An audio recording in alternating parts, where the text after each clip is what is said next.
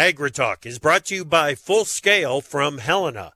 Grow strong returns this season with breakthrough foliar nutrition from Full Scale at Reproduction. And by Propane. Propane is the energy for everyone, especially farmers. Environmentally friendly propane can fuel most anything on the farm. See how at propane.com. The ag industry is trying to figure out options ahead of what could be an early December strike by rail workers. We'll get you up to speed on that. And we've got what you need to know about the census of ag. And hey, hunters, hey, let's talk about hunting down hunger. Live from 20 Tuesday morning via Farm Journal broadcast, this is AgriTalk. This morning we begin with a conversation with Administrator Hubert Hamer from USDA NASS. Then it's Ken Erickson from S&P Global Commodity Insights, and later Josh Wilson for Farmers and Hunters Feeding the Hungry. I'm handsome newsman Davis Michelson. Now, welcome the host of AgriTalk, Chip Flory. All right, Davis. Yeah, a little bit of fun with numbers. 11/22/22 is kind of cool. Kind of cool. But 11/22/44 will be even cooler. Oh, well, yeah, that'll really be something. Oh, yeah, I cannot wait for that. Yeah, that's like within my next 30 years. See, that's not a song we can sing, though. That song's not about us. What? Why, Yeah. Yes, it is. Yeah, it is. I'm proving it as we speak. Prove it. Jeez, I hope we get that for a bump today. How are you, buddy? So great. So great. Yeah? I'm, super excited. You know, I'll be honest. We got a short week. Yeah. You and I have a lot to do, but, yeah. I'm losing it, buddy. I'm not holding on by much. Yeah, here's the deal. Here's the deal. You got to jam 5 days into 3 Right. if you want a short week. That's the trick here. And I That's can't the keep trick. any of it straight. That's the I sad know. thing. It's really difficult for you, isn't it? It is. I got enough bouncing around up there anyway, you know? I know it. I know it.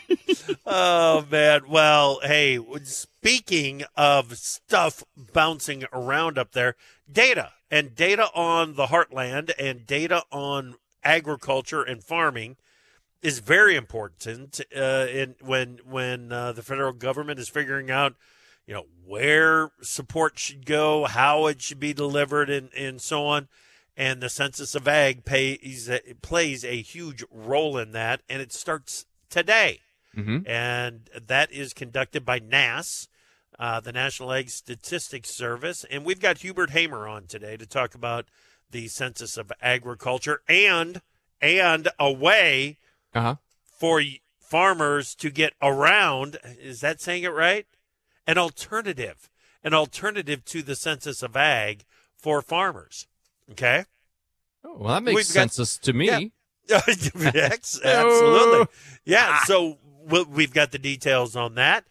Ken Erickson is going to be in on what he knows about the potential for a rail strike. And then something that I've been talking about for quite some time, and we've talked about it on AgriTalk before, but it has been years since we've done it.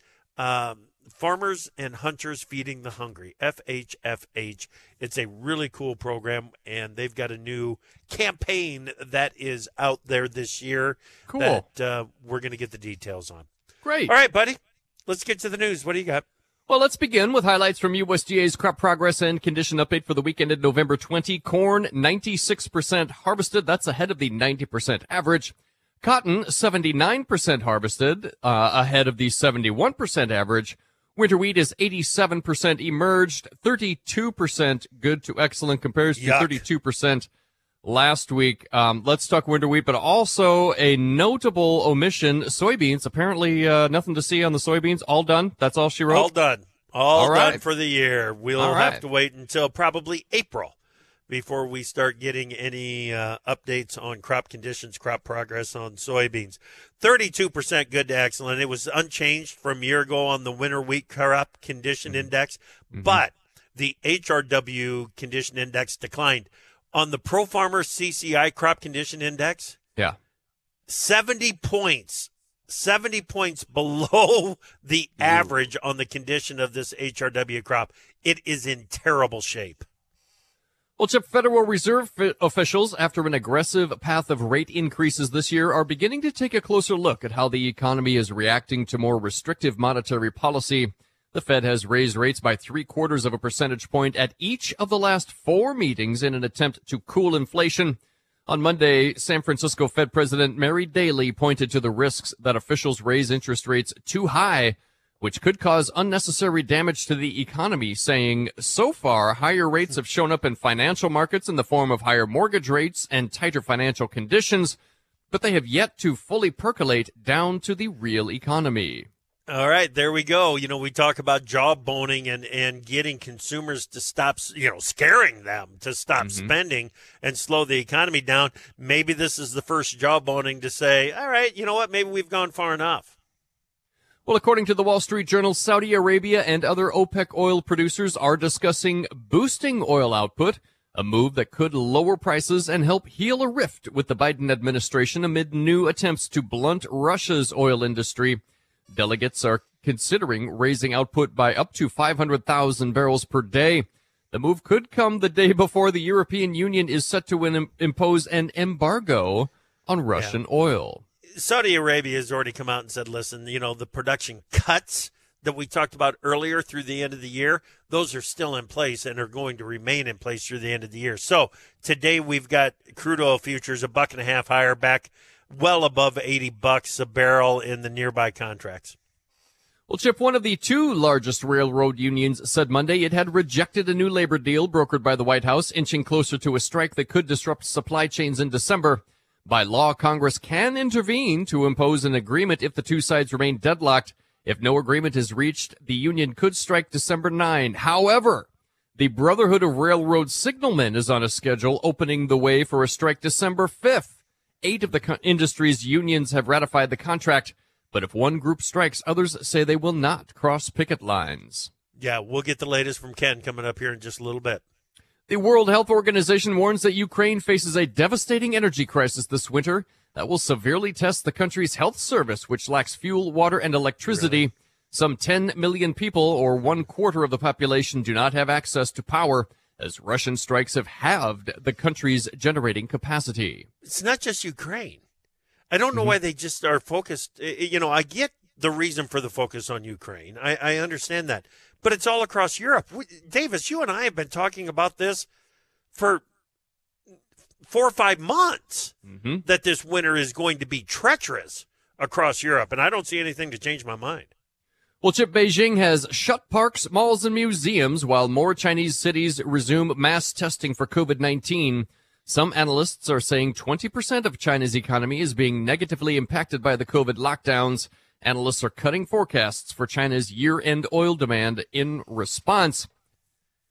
And the Department of Energy awarded credits valued up to $1.1 billion to help keep California's only operating nuclear energy facility open. The move came after data showed closing the plant prematurely would inhibit the state's ability to reach new clean energy goals and increase the risk of blackouts during times of high demand. Fancy that. Chip. They needed to study the data to figure out that closing a nuclear energy facility would permanently inhibit the state's ability to supply clean energy. And it took $1.1 billion to incentivize them to keep it open. It's amazing to me. Absolutely amazing. All right, we're going to hear from Hubert Hamer at NASS next here on AgriTalk.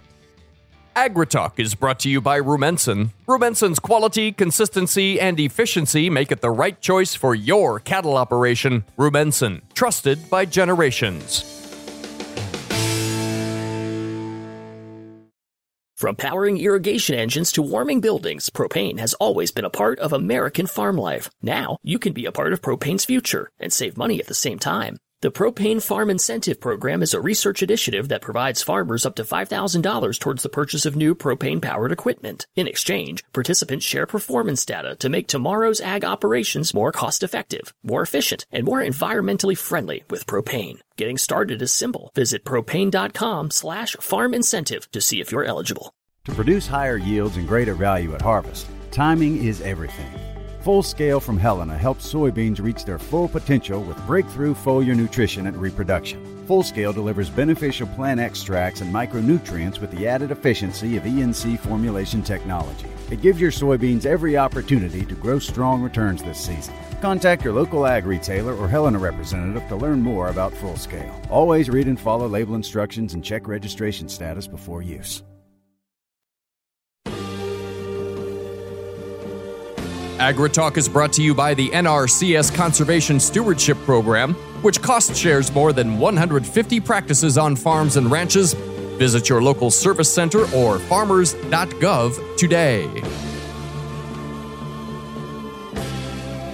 Welcome back to AgriTalk. I'm your host, Chip Flory. Glad that you are with us on this Tuesday.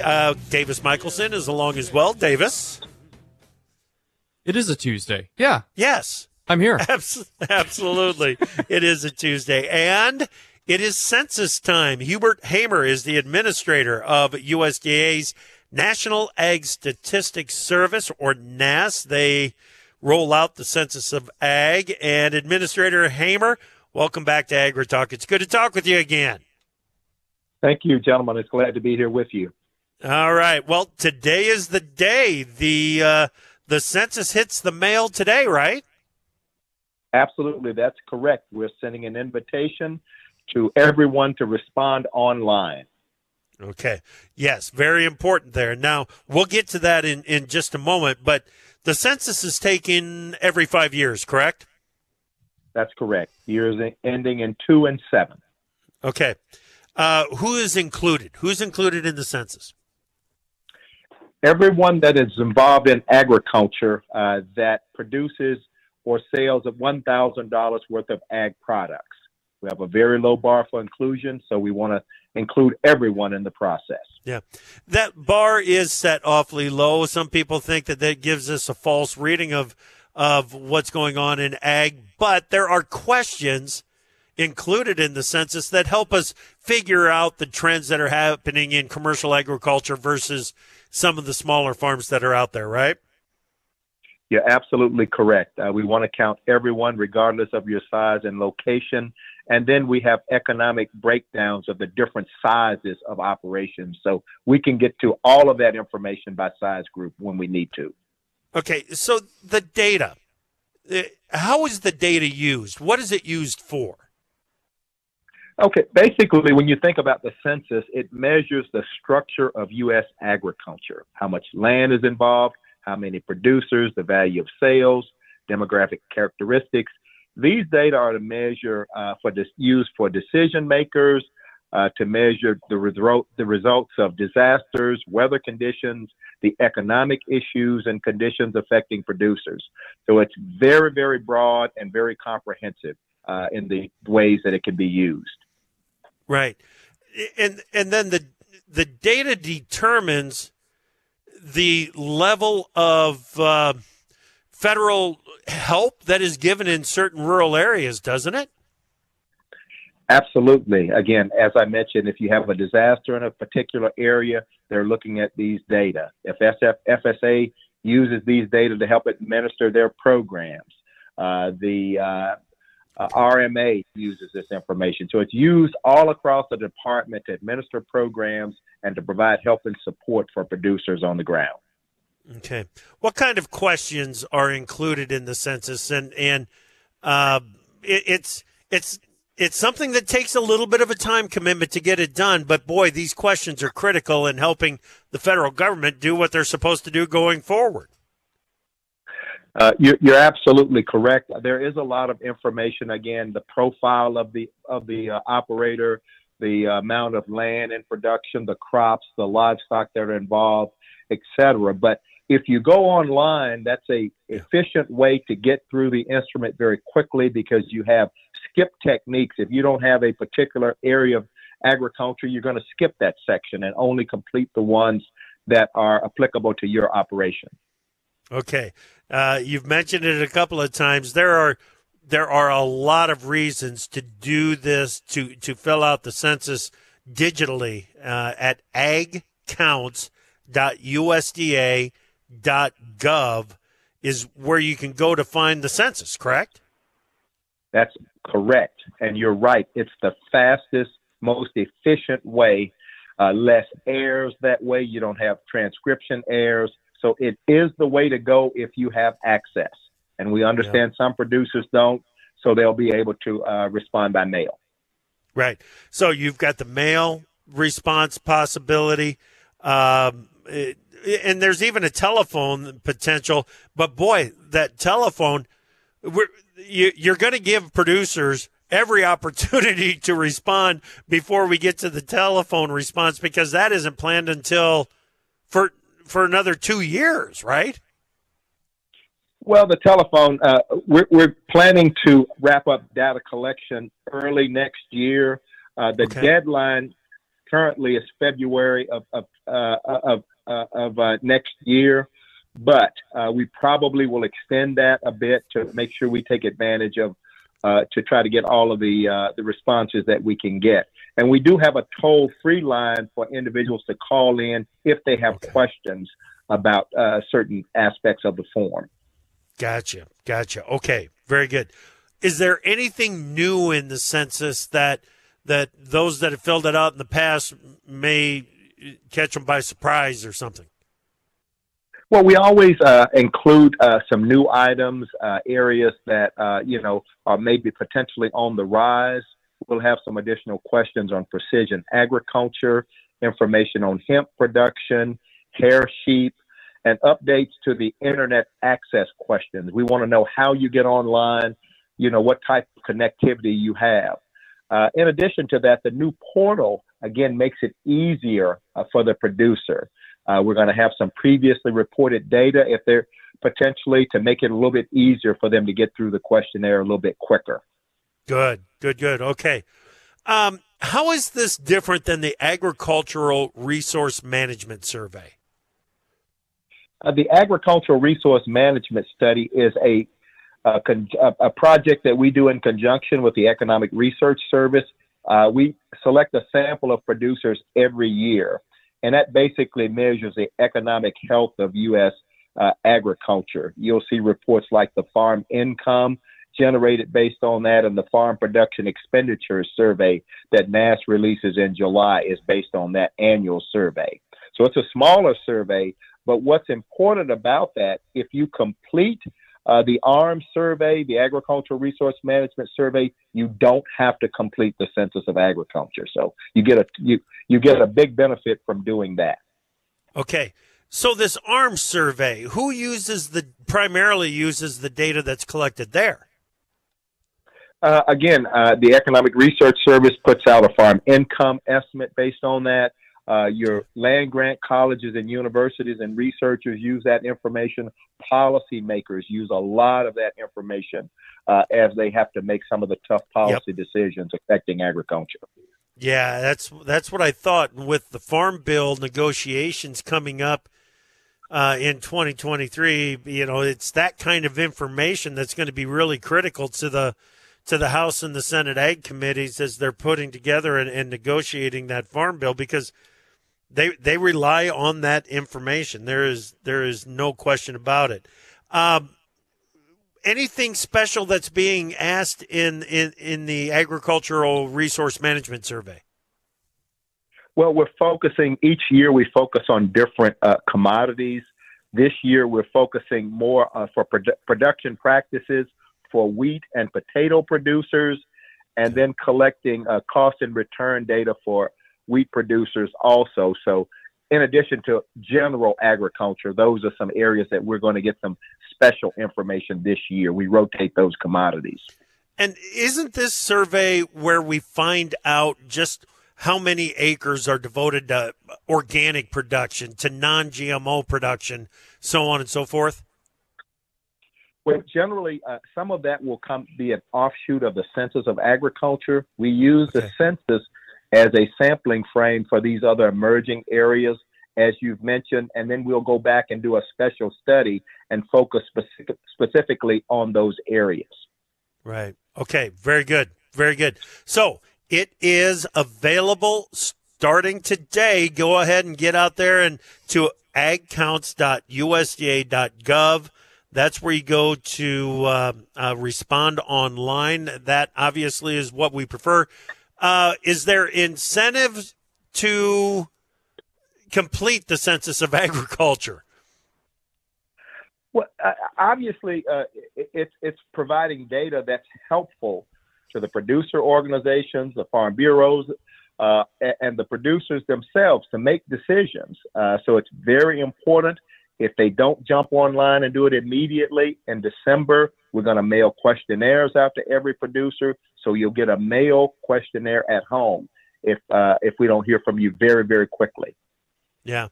And again, if you are generating basically any kind of revenue out there, $1,000 or more of agricultural product during the census year, you are going to be receiving an invitation to respond to the Census of Agriculture. Administrator Hamer, thank you so much for making time for us this morning. We really appreciate it. Thank you, sir. And I just want to take a plug to say thank you to all of the farmers and ranchers out there for their great support. We can't do it without their strong support. So thanks to all the farmers and ranchers. Excellent. Happy Thanksgiving to you, sir. Thank you all. Appreciate it. All right. That is Hubert Hamer, Administrator of USDA's NASS. We'll be back with more Agri-Talk in a moment. To produce higher yields and greater value at harvest, timing is everything. Full Scale from Helena helps soybeans reach their full potential with breakthrough foliar nutrition and reproduction. Full Scale delivers beneficial plant extracts and micronutrients with the added efficiency of ENC formulation technology. It gives your soybeans every opportunity to grow strong returns this season. Contact your local ag retailer or Helena representative to learn more about Full Scale. Always read and follow label instructions and check registration status before use. From powering irrigation engines to warming buildings, propane has always been a part of American farm life. Now, you can be a part of propane's future and save money at the same time. The Propane Farm Incentive Program is a research initiative that provides farmers up to $5,000 towards the purchase of new propane-powered equipment. In exchange, participants share performance data to make tomorrow's ag operations more cost-effective, more efficient, and more environmentally friendly with propane. Getting started is simple. Visit propane.com/farm incentive to see if you're eligible. Time for Markets Now with the experts from Pro Farmer. And joining us now, our own Chip Flory, Pro Farmer veteran. Chip, pressure continues in the corn, in the beans, and in the wheat. Yeah, a little bit of pressure here this morning. Not a whole lot, though. When you think about typical kind of holiday trade, I think this is what we start to imagine as we look at the narrowing of the daily trading ranges and the unwillingness to move too far from unchanged. I mean, look at the D's corn contract today. We've got a range of 658 up to 663. So a nickel range in D's corn today, just really not making a commitment to go one way or the other. That's probably going to continue right through tomorrow's close, Davis. And I wouldn't expect much of a commitment. Now, these low volume types of days, as we talked about yesterday afternoon with Darren Fry from Water Street Solutions, low volume days can turn into some big movement on the prices, so we need to be aware of that. I guess the feature in the grain markets would be what's happening in crude oil. We've got some strength in crude oil. It's providing some support for the soybean oil market this morning. Well, and I was about to point out the fat cattle are following corn lower, but about 30 seconds ago, it popped a nickel in the D's. Yeah. and D's cattle just trading slightly higher this morning. A little bit of pressure on the live cattle, a little bit of pressure on feeder cattle, mixed trade in the feeder cattle market. Lean hog market trying to build on yesterday's gain. That February contract back above $90. We've got the October highs within range for the February lean hog market right now, which, hey, the chart watchers just might go ahead and take a shot at that before the end of the day. That's Chip Flory in for Brian Grady on Markets Now.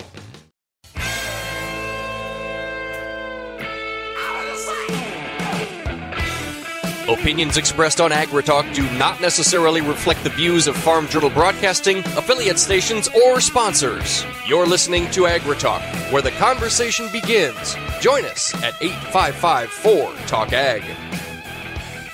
We're not beginning the conversation. We're continuing the conversation on this topic, and we're talking about the rail situation and whether or not we're going to see a strike by the rail workers' unions in the early days of December. Davis, we've been covering this issue now for months and trying to figure out exactly what the outcome is going to be. And I think it's still up in the air exactly where we're going to end up here. So let's get the latest. Right now, Ken Erickson, Senior VP of Energy and Transportation and Policy at S&P Global Commodity Insights. Ken, it's good to talk with you again. How are you, buddy? Good. Good morning, Chip. Good to be on with you all today of all weeks with Thanksgiving, having to talk about labor unions. Yeah. Go figure, huh? Here we are. But that's a situation, that's where we're at right now. And this was a September issue that was pushed off to December. And here we are. It's still an issue. And what's the status? Yeah. So we are sitting here with the unions have now come back with all the results of their labor unions themselves with the votes, and 4 of the unions have not ratified the contract, and there's 8 that have.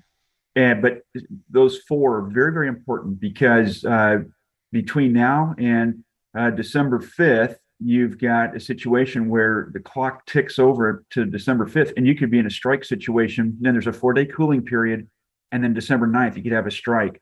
And with these unions, and the railroads, they're negotiating still to try to get this completed with all of them on some of the issues. But they're very much trying to get something completed. But Chip, there's a long ways to go. We got the holidays, and there's a lot at stake in the economy when you're looking at over $2 billion in economic activity on every single day that's involved here. It's very important here. And so now it's just waiting to see how these things go forward in the cooling in this period before December 9th, quite frankly. Yeah. Okay. Every time that we see a report on this, we see that it's coming down to sick days. And, I see some of the general media coverage on it, and they say, well, the rail workers don't get any sick days. What is the status on that? Is that the big holdup? That appears to be the big holdup. And it's not that they don't get sick days. They do get personal days. And so those are still part of the contract. What they're trying to say is, look, when we need to go to a doctor appointment or we need to do something in a hurry, it's hard to do. Well, that's part of the job. And when you're miles away or days away from someplace because of the job you're in, it is challenging, but that's the nature of the business that you're in. So they're trying to use it perhaps as a fork, but they've already ratified many parts of what was negotiated back in September and what the presidential board has put forward, a review board. From Biden administration, the unions are still not wanting to fully accept these 4. And the fear is that if you get one union strike, they all strike. They will honor the strike and not go over the picket line. So the whole thing with the sick days is still a sticking point. But most of the unions have already said, look, it's a good contract. Let's move forward here. Okay. Yeah. But it's important to remember what you just said. It is not a majority rule situation. It's if one of the unions, even if it's the smallest union, decides that it is going to strike, then all rail workers are striking, correct? That's the word that we're hearing, is that all railroads, the labor unions would honor the strike, even of the smallest one. And then, quite frankly, if that's the case, you need to extend that to other unions across the country, whether it's the International Longshore Warehouse Union on the U.S. West Coast, the dock workers, to the International Longshore Association across the Center Gulf and East Coast, who would not work train yards or ships, perhaps, depends how they can extend those rules, and the Teamsters and other unions in the country that would probably want to honor these strikes and not go over the picket lines. Right. That's why, and I've seen the $2 billion per day number as far as what a rail strike would cost. I've seen that, but in reality, it's probably much bigger than that. I agree. The magnitude is huge. And when you think about it for farmers, one in 4 bushels of grain and soybeans move by rail to final market position. Right. And it's even more so to domestic, that you've got a lot that's at stake here for the industry. And right now, our exports have really suffered because what's going on in the river situation. And the rail, they're pumping as fast as they can. But, for farmers, when you start thinking about what it means to get grain to market, especially to the Pacific Northwest, where most of the grain arrives by rail, it's a 7-day round trip for that grain to get loaded on a train, get to the West Coast, and come back. We start doing the arithmetic. We're not far away from people not wanting to load trains for fear of them being held up and not knowing what the reality is. Exactly, Ken, because back in September, before the White House intervened, the build up to the potential strike saw companies, they were adjusting production, they were adjusting their shipping schedules, especially countries that handle what's described as hazardous material, things like ethanol. The ethanol plants have to start planning for this now. They do. There is not enough truck drivers in the country, let alone trucks, to be able to move this. And then that starts hitting into the energy sector really fast. And they won't be loading trains when they come in there because the risk is just too great to have them stranded someplace. Yes, there'll be provisions to get those moved, and the management will take over some of the trains. It's not like it's going to shut down if there is, in fact, a strike. Management will jump into the locomotives. They've been trained. But there's not enough management to go around for 125,000 labor jobs. Right. Okay, so with all of this in mind, what are the odds that we're going to see a strike in early December? Well, it could certainly be a strike. And we saw this in 1992. The labor unions did go on strike, or they honored it. And what happened, however, was that Congress came to this point and said, look, this is too important for us. They took 17 hours to put together the legislation, discuss it, debate it, pass the legislation, says go back to work. So we've got precedents in 1992 of this happening, and Congress is watching closely. They've got probably legislation ready to go from all the different organizations, and now it's just a matter of just seeing when they need to trigger that and take the time to do it. But the damage will be done. The damage is being done now because people are starting for alternative modes to get to market, and there's going to be signals that says don't move until we get some conclusion on this. And in 1992, Ken, the case of one-upsmanship that we see in Congress today really didn't. It happened, but not to the degree that we're seeing now. Somebody is going to see this as an opportunity to put the spotlight squarely on themselves in Congress and throw a wrench into the works on all of this, Ken. That's how this Congress works. Yeah, it certainly is about opportunistic campaigning, I guess, in the process. Yeah. The reality is we've got a great amount of the economy at play here, whether it's in the fertilizer, the chemicals, the energy, the ethanol we've already mentioned, the intermodal. Look, you think about railroad, they're moving the building blocks of our economy, the necessities of daily life. And if you think about it, the gifts of the Christmas season are needing to still be moved into market position. And 30% of the U.S. economy is moved by rails by volume. So there is a lot at play here. And when it gets stuck, it just reverberates. You just do not all of a sudden turn it off and turn it back on.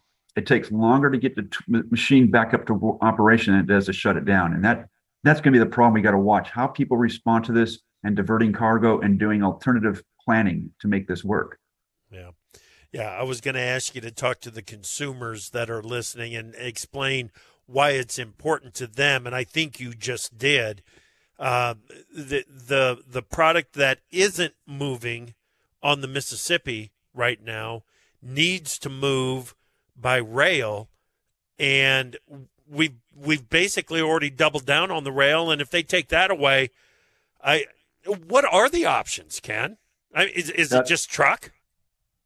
Truck becomes the final option in this. And again, we know for those long haul moves, there's not enough truck drivers. There's not enough trucks. Truck moves the majority of our economy, especially the last mile, first mile, as the old expression goes. But it's going to be challenged. Things will just get backed up. You got the ships on the West Coast. And again, if you've got a labor strike, what does labor unions on the coasts do at the ports and terminals? And you get the equipment backed up again. It could be, if it's a 17-hour event, it's still a 17-hour event. And that means things across the entire economy just come to a standstill, people waiting for things to move. And then you get a break in there. The good thing, there's a bit of a resiliency when you got truck, but it doesn't happen overnight. And for the building blocks of the economy, the bulk commodities that we work with the farmers, the ag industry, agribusinesses, the grains, the fertilizers, the chemicals, the nutrients, it's going to be challenging to see what's going to transpire. Once the contracts are done, they'll go to work. But until we get there, there's just too much uncertainty. And again, the amount of intermodal traffic that comes in that carries all the goods, all the computer chips, all the computers, all the Christmas toys that come into the country, those could be, delayed, and those things continue to be accounted. Look, the air cargo side, we got a fly-by-night company in Memphis, FedEx. They would not be able to keep up with it. As it is, they're seeing some slowdowns, but this could be something that's going to be very problematic. Okay. So what I'm hearing from you is that some of the disruptions are already starting to happen because of the hazardous materials, and we're talking primarily on the ethanol side of things right now. Don't be surprised if there is a strike, but if there is a strike, expect it to be very short term and the Congress to step in and resolve it. Is that the bottom line? That's the bottom line. And meanwhile, people are looking for alternative options for movement of cargoes, diversions, or slowing down production. Meanwhile, don't forget you got the West Coast labor situation. The International Offshore Warehouse Union still negotiating their contract. They're watching this closely and maybe looking for opportunities to leverage. And we've already seen cargo diversion from that as it is. So there's a lot more that we got to keep peeling this onion back as we go forward here. When is the deadline on the dock workers?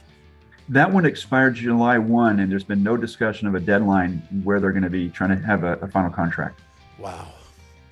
Ken, thank you so much for your time today, buddy. We really appreciate it. Happy Thanksgiving to you. We'll talk with you again soon. Thanks. Happy Thanksgiving to you and to everyone else. All right, that's Ken Erickson, S&P Global Commodity Insights. We'll be back with more in a moment. From powering irrigation engines to warming buildings, propane has always been a part of American farm life. Now, you can be a part of propane's future and save money at the same time. The Propane Farm Incentive Program is a research initiative that provides farmers up to $5,000 towards the purchase of new propane-powered equipment. In exchange, participants share performance data to make tomorrow's ag operations more cost-effective, more efficient, and more environmentally friendly with propane. Getting started is simple. Visit propane.com/farm incentive to see if you're eligible. To produce higher yields and greater value at harvest, timing is everything. Full Scale from Helena helps soybeans reach their full potential with breakthrough foliar nutrition and reproduction. Full Scale delivers beneficial plant extracts and micronutrients with the added efficiency of ENC formulation technology. It gives your soybeans every opportunity to grow strong returns this season. Contact your local ag retailer or Helena representative to learn more about Full Scale. Always read and follow label instructions and check registration status before use.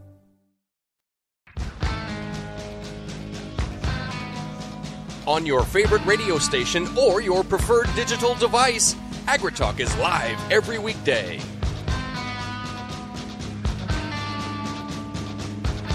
That's too much buildup. I got to come in now. I just can't wait around. There it was. Welcome back to AgriTalk, everybody. Your pal Davis Michelson here. Chip Flory, of course, joins. Yep. Chip, before we move on, let's get to today's Yields in the Fields. Yields in the Fields on AgriTalk is brought to you by Micro Essentials from Mosaic, the science of more. Discover our proven products. Text YIELDS to 31313. We take you now to the mean streets of south central Iowa, Wayne County, where a farmer says, quote, "My yields were all over the place. Corn on corn was very disappointing and below APH. Soybeans were average. Yields depended on rain amounts and timing." Yields in the Fields is brought to you by Micro Essentials from Mosaic. Chip. All right, Davis, thank you very much. Hey, let's learn about an organization that I've been following for quite some time. Get a little more info out to all the listeners. Farmers and Hunters Feeding the Hungry. Josh Wilson is the executive director there at FHFH. He joins us right now. Josh, welcome to AgriTalk. How are you? I am doing fine, thanks. How are you? We're doing real fine, real fine. So give us some history about Farmers and Hunters Feeding the Hungry and how many meals. This is such an impressive number. Number one, you're 25 years old now, right, Josh? Yep, that's right. This is our 25th anniversary year. Started back in 1997 here in Maryland and then expanded from there. And I was kind of surprised myself to learn that over those years, at one time or another, we've had activity, I believe, in about 30 different states. Now, right now, we're in about 15 states, but it's just exciting that we've made it this far and been able to help so many hunters and farmers donate nutritious meat to feed the hungry of their communities. Well, and Josh, the number of meals that you have contributed to, or the program has contributed to, is staggering. Sure. Yeah. Yep. So we're right up about 23 million meal servings. We go by quarter pound servings. Yeah. So yeah, over those 25 years, that's close to 1 million servings average per year.